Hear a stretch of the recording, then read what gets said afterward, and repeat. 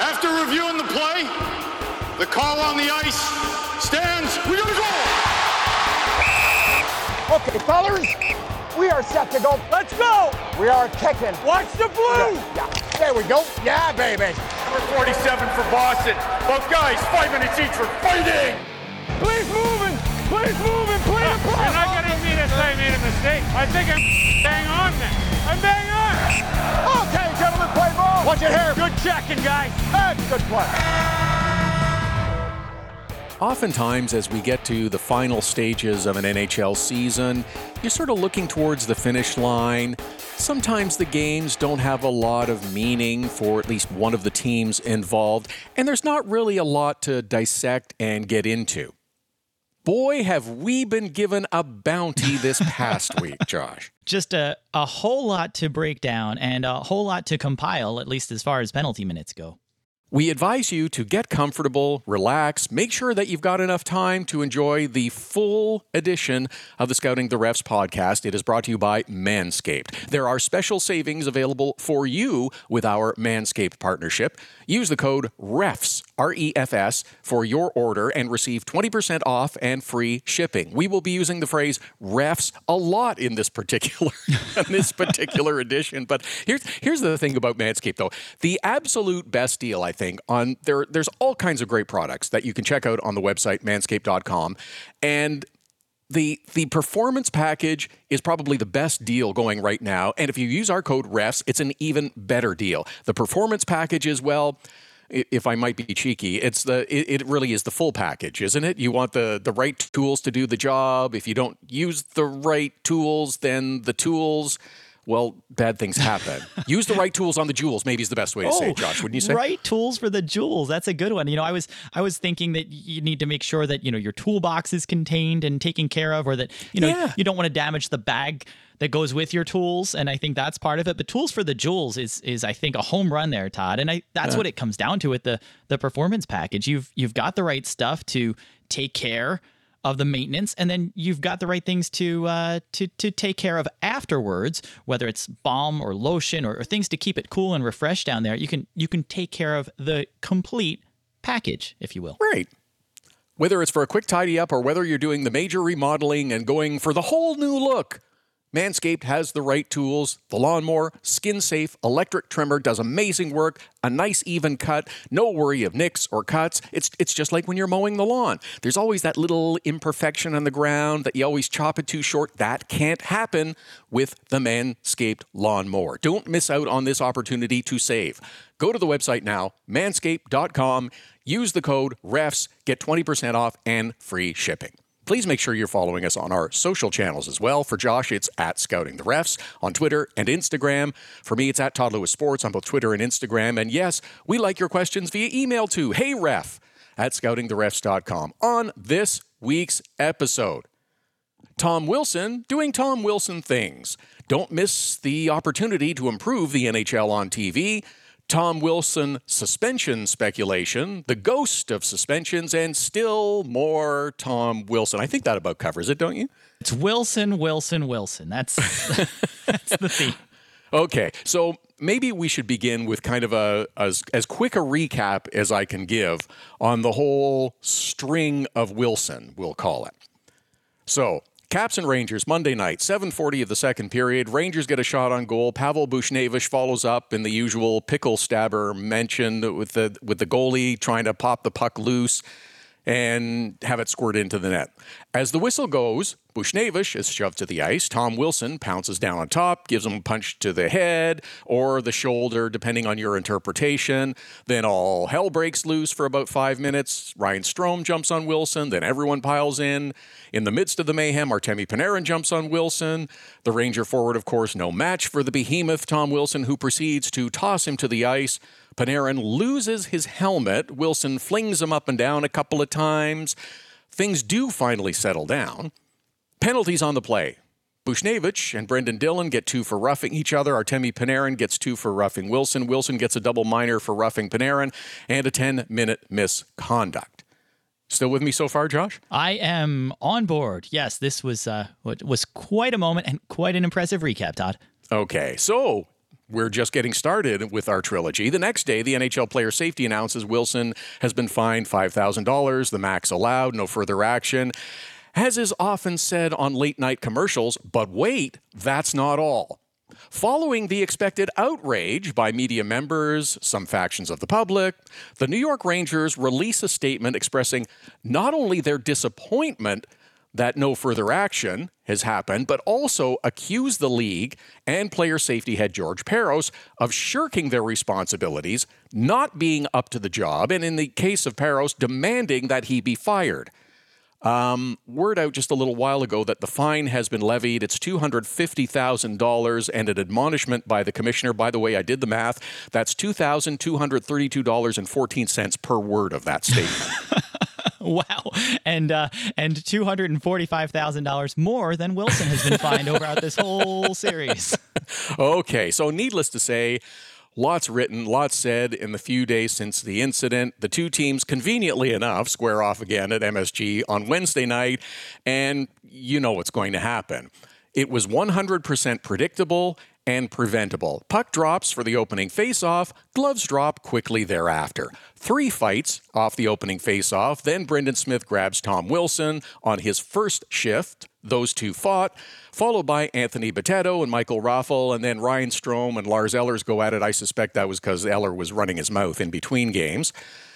That concluded the fights, but not the nonsense. The game was nasty. Pavel Buchnevich got into the action with a very dirty cross-check to the face of Anthony Mantha that will earn Buchnevich not only a major and a game misconduct, but a suspension is coming too because he has a hearing with the Department of Player Safety. Tom Wilson was given a misconduct later in the period, did not return due to an upper body injury. All told, 114 minutes of penalties and a messy contest. Where do you want to start with this one, Josh? We should probably take it at the top with the incident that started the entire avalanche of fallout here that has affected both teams, many players, lots of penalty minutes, a scorekeeper who went through probably 13 pencils in Wednesday night's game just to keep tabs on all the minutes, and a penalty box attendant who was absolutely not able to practice social distancing during that match as well. So this is very true. Yes. This all came from Wilson on Buchnevich after that scoring chance. Okay, so one of the many questions that I have in front of me with this whole thing is, in the initial melee, if you will, in the first game, did referees Wes McCauley and Francis Chiron make the right penalty calls? And I'm thinking they could have and perhaps should have done more on this play. It's a tough scrum, and you try to balance that out. You want to see what's fair, what's going on the ice. Is somebody in danger? Is somebody getting a distinct advantage? Little disconcerting. And I mean, the linesmen are breaking up the initial 2 players as Wes McCauley just looks on with the remainder of the 2 teams wrestling, shoving, pushing. So I understand if the trying to keep it even up, and we see it a lot. Sometimes you'll give guys matching minors and send them off. Sometimes you'll penalize more frequently, but the idea is that when you've got this scrum after the whistle, you want to send the message, you want to send 2 guys off maybe, and just kind of waive the rest of it because it was pushing, it was shoving, it was some gloved punches. It wasn't really a big deal for the most part. The one piece that does stand out to me was Wilson's takedown of Panarin. And I know some Caps fans have been jumping on saying, well, Panarin jumped on his back. What do you want him to do? And well, he started it because he went after Wilson. Wilson's throwing punches on the ice. Panarin hops on top. The rest of the team pushing, shoving, gloved punches, grabbing. The only part of that breaks out is Wilson throwing a helmetless Panarin to the ice and then throwing some punches on him. So looking at the play, to me, that deserved a little bit more of a call. Not sure how far you want to go with the unsportsmanlike there, but obviously that was the most dangerous piece that came out of that sequence of events there. So I think the officials were trying to keep it even. I think they were trying not to accrue too many penalties when a lot of it was, I would say, a relatively even back and forth. But I think Wilson picking up the extra roughing and the 10-minute misconduct, nothing for any additional unsportsmanlike on the play. Not entirely unreasonable given the circumstances, but looking back at it and seeing whether it was a hair pull, which it may have been, but pulling a helmetless player down to the ice, certainly something you don't want to see, and may have deserved some additional penalties there. I wonder, too, that, and here's one that occurred to me, and this is a question for the rule book directly.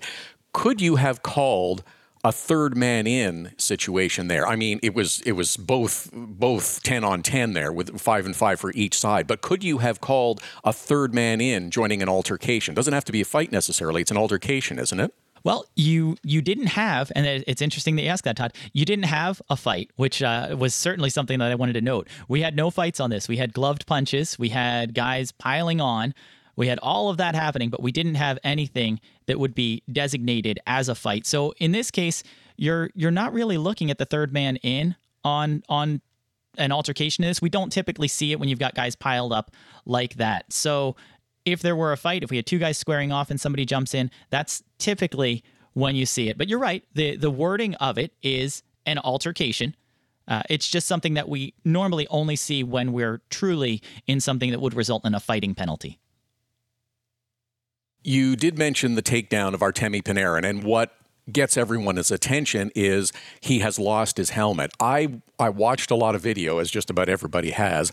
I tried, and it's very difficult to make out if Tom Wilson is actively trying to rip Panarin's helmet off before doing the takedown. There were some that also said, oh, he grabbed his hair and pulled his hair on the takedown. Again, depending on the angle, depending on what you're watching, that's very difficult to say. But it leads me to another question. Is Wilson was given his additional punishment for his actions on Buchnevich.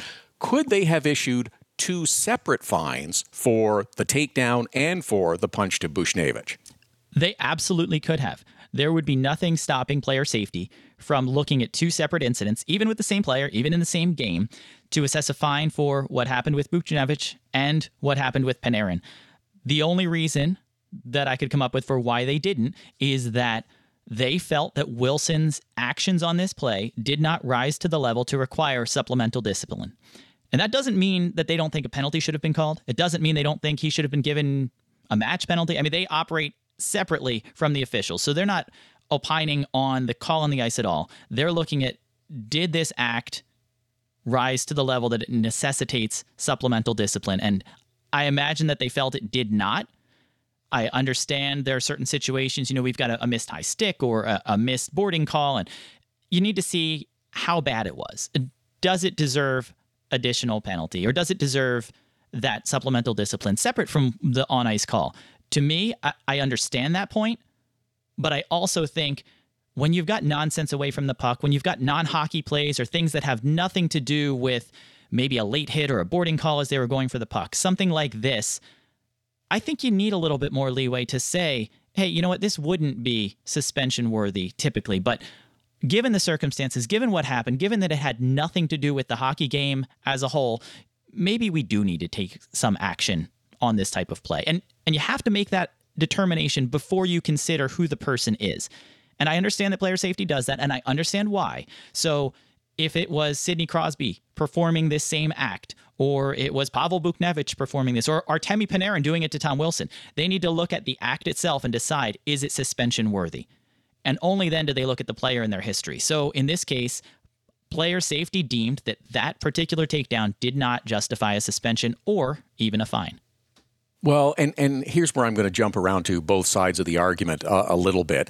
I can't think of the last time, and which research I did, I could not find the last time someone got suspended for their actions during a scrum.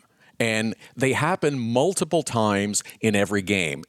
We've heard the phrase, a good check that went bad. This is almost like a scrum that went bad with the actions of Wilson, who happened to get Panarin, who did jump him from the back, but he's a far bigger, far stronger player than Artemi Panarin is. And it's because it's Tom Wilson, it's polarizing. Now, those that are pearl clutching and calling for Wilson to be suspended for the rest of the year or the rest of his life, it's absolute nonsense. However, as you said, maybe there is some discretion that could have been used in this case. And here's the clause that I don't think gets used enough.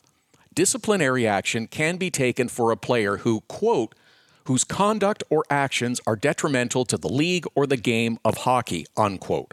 There's your window of opportunity. Absolutely.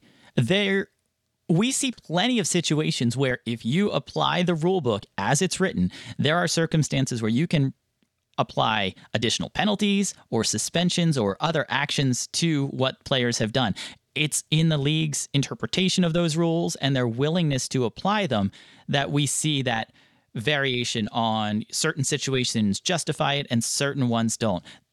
I would argue that those actions were definitely detrimental to the game, to an opposing player.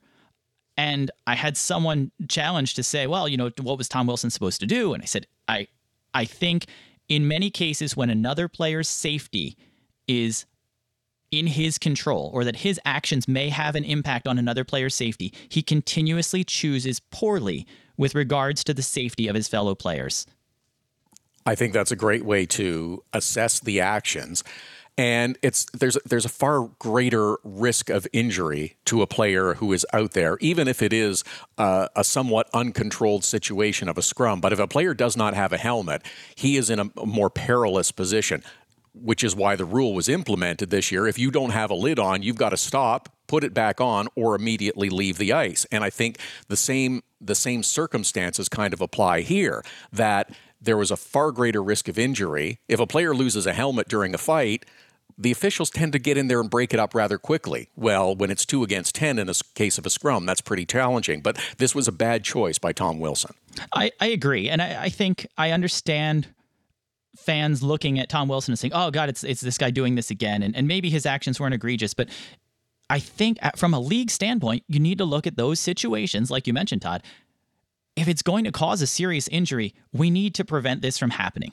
And if that's enforcing a rule that's on the books, if that's leveraging things that we've got, maybe we need to revisit our criteria, because there is no good, there's no positive aspect of what was coming out of that situation other than a scrum that escalated. So it's a tough spot. But if I'm leading the NHL Department of Player Safety, I'm looking at situations like this, scrums, things away from the puck, things like Gostisbehere, which we'll get to, that had nothing to do with the gameplay itself, where I want to come down harder on those. It's not a late hit or a play gone wrong. This is nonsense. And it's something that you can argue whether it was justified, who started it or this. That particular act has no place in the game. And the league, I think, can do a better job of trying to get it out. This is the Scouting the Refs podcast. It's brought to you by Manscaped. Special savings are available for you with our partnership with Manscaped. Use the code REFS, R-E-F-S, for your order. You'll receive 20% off and free shipping. Now, there are continue to be a number of questions. First of all, let's, I guess, kind of go in order. There was no suspension. The Rangers, at least it appears, owner Jim Dolan took this particularly hard and issued that statement that was absolutely scathing. You knew that there was going to be retribution. I'm surprised a little bit that the league actually announced it, but they also wanted to make a point that this type of behavior is not going to be condoned. But I'm surprised that there has been such criticism for the league coming down hard on James Dolan in this case, because you can't tell your boss he's an idiot and expect not to go unpunished. Well, it's a tough spot, right? I mean, you've got Dolan, who's got the team, who's got one of the highest valued teams in the league, who certainly, I mean, let's face it, this was a Wednesday night hockey feature. The NHL had so many more eyes drawn on that game because of the controversy with Wilson that it's easy to look at it and say, well, this worked out fine for them. Look at all the attention it got. Look what happened. Look at the headlines. I mean, look at how many people who wouldn't be watching a Rangers Caps game, especially one that doesn't have implications from a playoff standpoint, and they're tuning in because of all of this going on. So it's a tough spot when you're the league and you're getting now called out by that franchise, not as a whole, but specifically the Department of Player Safety and their head, George Parros, on how they're approaching things, which I know people challenge their consistency or how they approach things. They do have a logical approach to the way they do it. You might not always agree with the outcome, but I can see why they arrived at the resolution they did. Jim Dolan doesn't agree with it, and he was happy to the tune of $250,000 to voice that displeasure. Well, as we said, over $2,200 a word, and I don't know if he got his money was worth or not, but he certainly did put out some words. Now, but here's the thing with all of this too, and you're right, there would have been plenty of eyeballs. I'm anxious to see what the ratings are, and of course, what the arguments will be for or against the rating number that comes out for Wednesday Night Hockey. The NHL can talk all they want about the emphasis on speed, on skill, on talent, etc., but they actively promote and market the league as an arduous physical challenge on a nightly basis, and when it gets to the playoffs, it is only about the strongest that survive. It becomes less about skill and speed and talent and more about war and will and determination. Yeah, they've often promoted it that way, and it is sometimes a battle of attrition. And we've seen that sometimes the rules shift a little bit in the playoffs, and different styles of play may be permitted that may not have been during the regular season.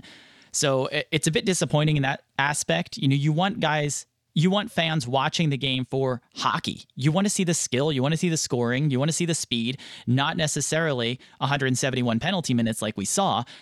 And even to hear the broadcasters during Wednesday night's game at intermission talking about answering the call and fighting and the importance of fighting in the game, and good for the Rangers for sticking up, and at the same time throwing Wilson under the bus for throwing a guy to the ice. I mean, I feel like you can't have it both ways when it comes to this unrestrained level of just brutal physicality. And I don't want to get rid of hitting, and I think fighting has a place, but less and less of a place. But you're glorifying fighting in one sentence, and at the same time you're trying to chastise a guy who's made his career playing that type of hockey. It's a tough spot for the league to be in, and I felt like they're trying to play both sides of it. I agree with you. And I think that's where it becomes difficult for me to handle. It's like, well, pick a side. Either you are going to go down this road and you're not only going to have physical play a greater role, but you're going to tolerate the scrums that occur regularly, far more regularly in some games. I find them to be a giant pain in the ass, quite frankly. It's a waste of time. Let's get on with it. I understand that it's intense, and I understand that sometimes you do lose your cool a bit and things will boil over. But there are times when it gets out of hand and it needs to be squelched. Absolutely. And, I want to see a guy get back at another guy. I want to see a nice clean body check to retaliate for a clean body check. I want to see, get your revenge on the scoreboard, score a goal, play well. To have the scrums, to have some of that nonsense, to have it get ugly and downright nasty. I know folks will call it old-time hockey, but it's been a long time since old-time hockey. And it's something that I think a good, fast, hard-nosed, clean-checking game is the best thing the league can have. And you're right, Todd. The scrums, the nonsense like that, it's not doing any favors for anybody, and it's certainly not benefiting the game of hockey.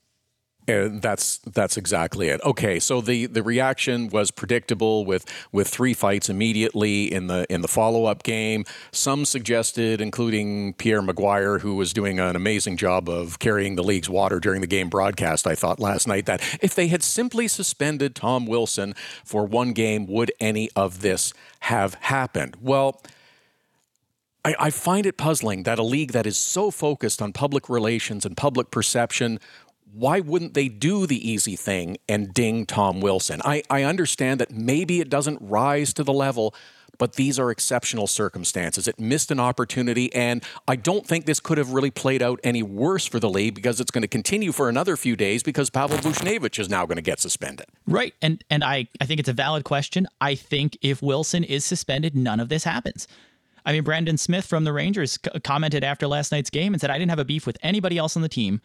He just took issue with the Wilson-Panarin and I guess Wilson-Buchnevich altercation from the prior game. So if he did sit for the game, if it was looked at as a dangerous play or possibly, I don't want to call it intent to injure, but a scrum gone bad, if they had justification for it, I think they would have. I think they had a hard time finding, what rule did this violate other than being an unsportsmanlike conduct, and was it unsportsmanlike enough to necessitate supplemental discipline?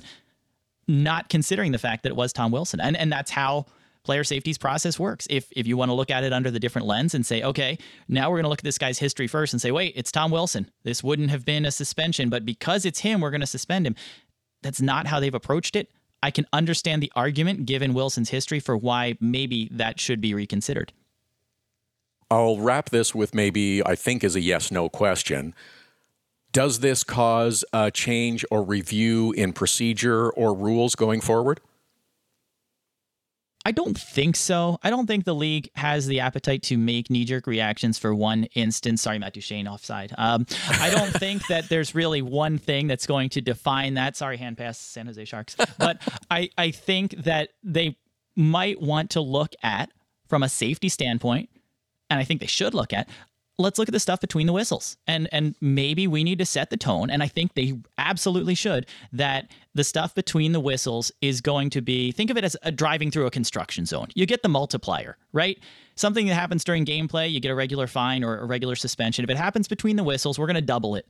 We're going to double your fine if you're speeding through a construction zone. Let's really crack down on the nonsense that's happening behind the play, between the whistles, and things like this, because it's not part of hockey. And I think if any opportunity the league has, that's where I would hope that they would focus on really cleaning up the stuff that happens after the play stops. I think that's a good way to look at it, that there is a multiplier, but I fear nothing will happen, which means it's inevitable that we'll have a similar circumstance once again. Absolutely, yes.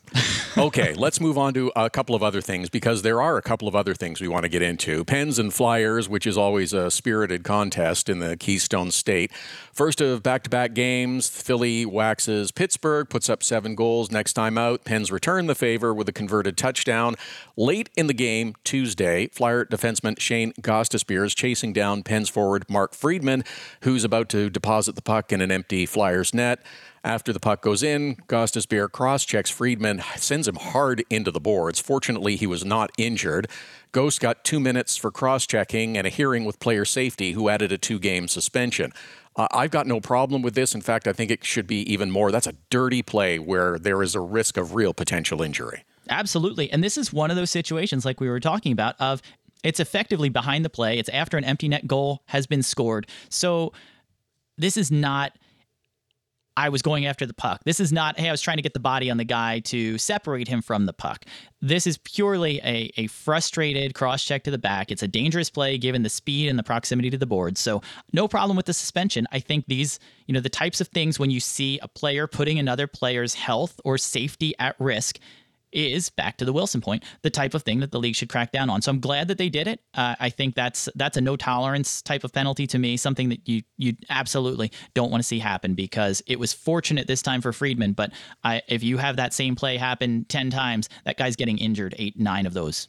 No question. And to wrap up, here's an interesting one. The second NHL television rights deal for the United States was announced late last week. So we know that after this season, NBC says goodbye. ESPN and now Turner Sports will take over coverage of the National Hockey League. Both networks are already working on their plans for the game and league coverage. Here's where we make our pitch again, Josh. We need a referee analyst as part of the broadcast. It is a glaring omission that continues, and we will not rest until it is corrected. Absolutely. And this is the perfect time to rally for it. I want this to be an arms race. I want ESPN and Turner to be fighting for which official they're going to have on their broadcast team. I want Kerry Fraser in one booth. I want maybe Paul Stewart in the other one, maybe Don Koharski. There's plenty of former NHL officials who don't currently work for the league as officiating managers that we could tap for this. But I think it's a brilliant idea. It's one that should have happened years and years ago. And for these rights holders to not have an official during the gameplay, during intermission, to explain calls and talk about player safety and talk about the rule book, how do you not do it, especially when you're trying to bring new fans and educate them on the game? And the rule book can be so difficult to interpret and complicated to understand if you come into it and you just start watching the game. It's like, well, wait a minute. It takes you a few minutes to kind of figure out where you're going and how come that was offside and that wasn't offside. I thought the puck went in first here, but it didn't. It can become very difficult and confusing. They don't have to be interjecting after every play, but it is an opportunity to help your fans, help grow the audience, help grow the game. And I think that maybe it's been resisted because it's not perceived that way. It's viewed as, well, we're going to be critical of everything. And that's not the case. No, there's plenty of ways to do it and to explain the rules without throwing guys under the bus. I mean, there are always going to be missed calls. You don't have to focus on those. Or maybe you can look at the situation around it of why a referee may have not seen that play. But the goal is not to throw a guy under the bus for a call. It's to explain the calls that happened and explain why some of them didn't. Understanding when a player turns before a boarding call or understanding what results in an icing getting waved off. Those types of things. You have plenty of broadcast teams that don't necessarily understand or get the rule book. Why not bring in a guy who knows the rule book inside and out, who's comfortable in front of a mic? And we know plenty of refs who are comfortable in front of the mic. Sure, yeah. Hey, sometimes they're on, sometimes they're not. You never know. Well, hopefully you know when your mic's turned on in this situation, but definitely an opportunity exists, and it would be brilliant, extremely wise of either of these broadcasters or both to take advantage and get a zebra up there in the booth. That's right. Grow the zebra population. That's our mantra. The Scouting the Refs podcast is brought to you by Manscaped. Get 20% off and free shipping with code REFS at manscaped.com. That's 20% off with free shipping at manscaped.com. Use code REFS, that's REFS. Unlock your confidence and always use the right tools for the job with Manscaped.